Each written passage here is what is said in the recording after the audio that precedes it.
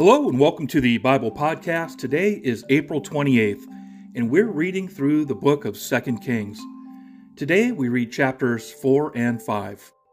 Here in chapters 4 and 5, we read of Elisha's miracles that demonstrate God's great power within him. Who is Elisha? Elisha the prophet was Elijah's follower and successor in the northern kingdom of Israel during the late 800s BC. A time when the leaders and people of the northern kingdom of Israel turned their backs on God and worshiped the Canaanite god Baal. Ahab and Jezebel and their descendants who succeeded them on the thrones of both Israel and Judah were eager worshippers of this false god. Elisha's ministry from 853 to 798 BC began as King Ahab's reign was ending, and he was an important part of God's strategy to bring down Israel's idol-worshipping leaders. Elisha started his work as a disciple of Elijah and was the one God chose to take Elijah's place. After Elijah was taken into heaven, Elisha's miracles indeed demonstrated God's great power was with him. Elisha's miracles often involved water. He purified the putrid water of a spring near Jericho and caused an axe head to float. When King Joram's water supply ran out in enemy territory, Elisha predicted ample water supplies. Baal supposedly controlled water, so these signs showed that the Lord, and not Baal, was really in charge. Elisha displayed God's power by helping people in tangible ways, which the pagan gods never did. He helped a poor woman by miraculously causing her jars to fill with olive oil. He predicted to a woman from Shunem that she would indeed have a son, and brought the boy back to life when he died. He cured an Aramean general named Naaman of leprosy, and he provided food for people who needed it. Elisha was part of God's plan to bring judgment on the Baal-worshipping northern kingdom. God had told Elijah that he was also going to use Jehu from Israel and Hazael of Syria as his tools of judgment. Elisha anointed both men, and they brought a violent end to those leaders of Israel who encouraged the worship of Baal. Elisha's miracles anticipated Jesus' ministry. Jesus also cured lepers, raised a dead man, and provided food. Jesus mentioned the healing of Naaman as a precedent for his reaching out to the Gentiles to show that God's mercy is not restricted to the Israelites. 2 Kings chapter 4.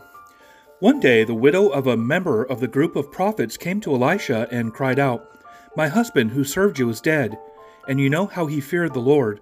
But now a creditor has come, threatening to take my 2 sons as slaves."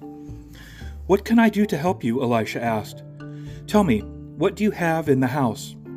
"Nothing at all except a flask of olive oil," she replied. And Elisha said, "Borrow as many empty jars as you can from your friends and neighbors. Then go into your house with your sons and shut the door behind you. Pour olive oil from your flask into the jars, setting each one aside when it is filled." So she did as she was told. Her sons kept bringing jars to her, and she filled one after another. Soon every container was full to the brim. "Bring me another jar," she said to one of her sons. "There aren't any more," he told her. And then the olive oil stopped flowing. When she told the man of God what had happened, he said to her, "Now sell the olive oil and pay your debts, and you and your sons can live on what is left over." One day Elisha went to the town of Shunem. A wealthy woman lived there, and she urged him to come to her home for a meal. After that, whenever he passed that way, he would stop there for something to eat. She said to her husband, "I am sure this man who stops in from time to time is a holy man of God. Let's build a small room for him on the roof and furnish it with a bed, a table, a chair, and a lamp.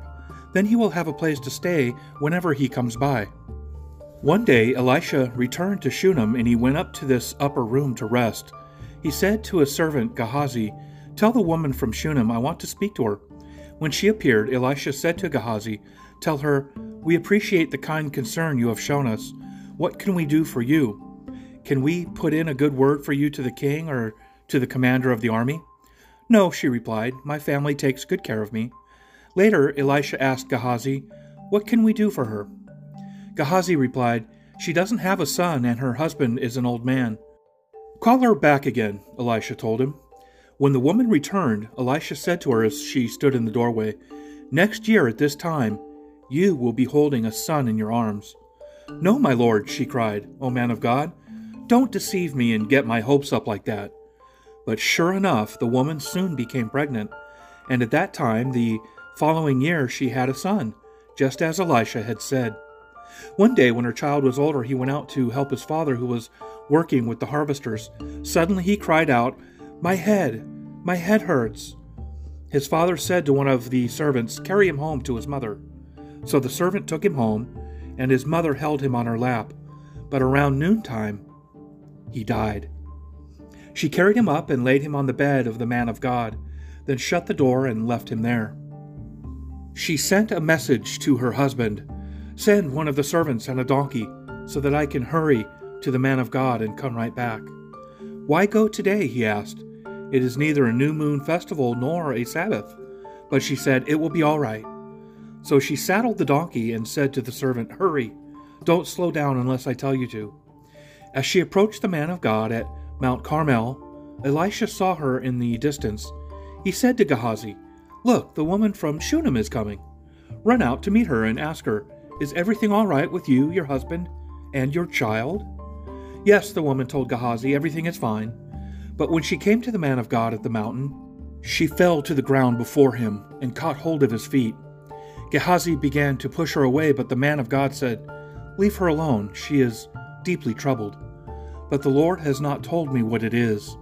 Then she said, "Did I ask you for a son, my lord?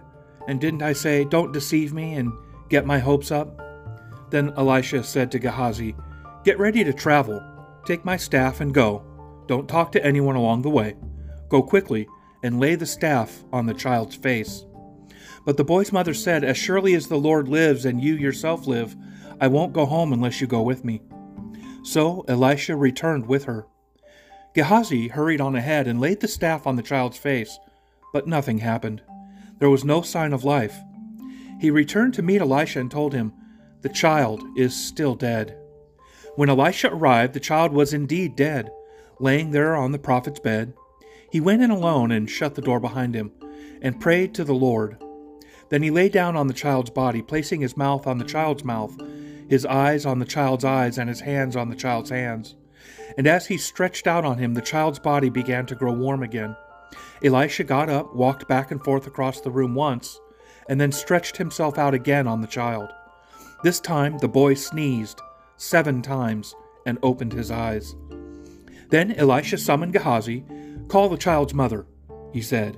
And when she came in, Elisha said, "Here, take your son." She fell at his feet and bowed before him, overwhelmed with gratitude. Then she took her son in her arms and carried him downstairs. Elisha now returned to Gilgal, and there was a famine in the land. One day, as the group of prophets was seated before him, he said to his servant, "Put a large pot on the fire and make some stew for the rest of the group." One of the young men went out into the field to gather herbs and came back with a pocketful of wild gourds. He shredded them and put them in the pot without realizing they were poisonous. Some of the stew was served to the men, but after they had eaten a bite or two, they cried out, "Man of God, there is poison in this stew." So they wouldn't eat it. Elisha said, "Bring me some flour." Then he threw it into the pot and said, "Now it is all right. Go ahead and eat." And then it did not harm them. One day, a man from Baal Shalishah brought the man of God a sack of fresh grain and 20 loaves of barley bread made from the first grain of his harvest. Elisha said, "Give it to the people so they can eat." "What?" his servant exclaimed. "Feed 100 people with only this?" But Elisha repeated, "Give it to the people so they can eat. For this is what the Lord says, everyone will eat, and there will be some left over." And when they gave it to the people, there was plenty for all, and some left over, just as the Lord had promised. Chapter 5. The king of Aram had great admiration for Naaman, the commander of his army, because through him the Lord had given Aram great victories. But though Naaman was a mighty warrior, he suffered from leprosy. At this time, Aramean raiders had invaded the land of Israel, and among their captives was a young girl who had been given to Naaman's wife as a maid. One day the girl said to her mistress, "I wish my master would go to see the prophet in Samaria. He would heal him of his leprosy." So Naaman told the king what the young girl from Israel had said. "Go and visit the prophet," the king of Aram told him. "I will send a letter of introduction for you to take to the king of Israel." So Naaman started out, carrying as gifts 750 pounds of silver, 150 pounds of gold, and 10 sets of clothing. The letter to the king of Israel said, "With this letter I present my servant Naaman. I want you to heal him of his leprosy." When the king of Israel read the letter, he tore his clothes in dismay and said, "This man sends me a leper to heal? Am I God, that I can give life and take it away? I can see that he's just trying to pick a fight with me." But when Elisha, the man of God, heard that the king of Israel had torn his clothes in dismay, he sent this message to him: "Why are you so upset? Send Naaman to me, and he will learn that there is a true prophet here in Israel." So Naaman went with his horses and chariots and waited at the door of Elisha's house. But Elisha sent a messenger out to him with this message: "Go and wash yourself 7 times in the Jordan River. Then your skin will be restored, and you will be healed of your leprosy." But Naaman became angry and stalked away. "I thought he would certainly come out to meet me," he said. "I expected him to wave his hand over the leprosy and call on the name of the Lord his God and heal me. Aren't the rivers of Damascus, the Abana, and the Pharpar better than any of the rivers in Israel? Why shouldn't I wash in them and be healed?" So Naaman turned and went away in a rage. But his officers tried to reason with him and said, "Sir, if the prophet had told you to do something very difficult, wouldn't you have done it? So you should certainly obey him when he simply says, 'Go and wash and be cured.'" So Naaman went down to the Jordan River and dipped himself 7 times as the man of God had instructed him, and his skin became as healthy as the skin of a young child's, and he was healed. Then Naaman and his entire party went back to find the man of God. They stood before him, and Naaman said, "Now I know that there is no God in all the world except in Israel, so please accept a gift from your servant." But Elisha replied, "As surely as the Lord lives, whom I serve, I will not accept any gifts." And though Naaman urged him to take the gift, Elisha refused. Then Naaman said, "All right, but please allow me to load 2 of my mules with earth from this place, and I will take it back home with me. From now on I will never again offer burnt offerings or sacrifices to any other god except the Lord. However, may the Lord pardon me in this one thing. When my master the king goes into the temple of the god Rimmon to worship there and leans on my arms, may the Lord pardon me when I bow too." "Go in peace," Elisha said. So Naaman started home again. But Gehazi, the servant of Elisha, the man of God, said to himself, "My master should have not let this Aramean get away without accepting any of his gifts. As surely as the Lord lives, I will chase after him and get something from him." So Gehazi set off after Naaman. When Naaman saw Gehazi running after him, he climbed down from his chariot and went to meet him. "Is everything all right?" Naaman asked. "Yes," Gehazi said, "but my master has sent me to tell you that 2 young prophets from the hill country of Ephraim have just arrived. He would like 75 pounds of silver and 2 sets of clothing to give them." "By all means, take twice as much silver," Naaman insisted. He gave him 2 sets of clothing, tied up the money in 2 bags, and sent 2 of his servants to carry the gifts for Gehazi. But when they arrived at the citadel, Gehazi took the gifts from the servants and sent the men back. Then he went and hid the gifts inside the house. When he went in to his master, Elisha asked him, "Where have you been, Gehazi?" "I haven't been anywhere," he replied. But Elisha asked him, "Don't you realize that I was there in spirit when Naaman stepped down from his chariot to meet you? Is this the time to receive money and clothing, olive groves and vineyards, sheep and cattle, and male and female servants? Because you have done this, you and your descendants will suffer from Naaman's leprosy forever." When Gehazi left the room, he was covered with leprosy. His skin was as white as snow. Looking back in recent history, the biological clock gene was discovered on this day in 1994.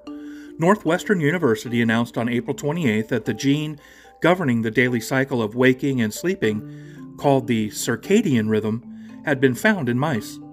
Never before pinpointed in a mammal, the biological clock gene was found on mouse chromosome number 5. Biological clocks in people work on schedules essential to life and health.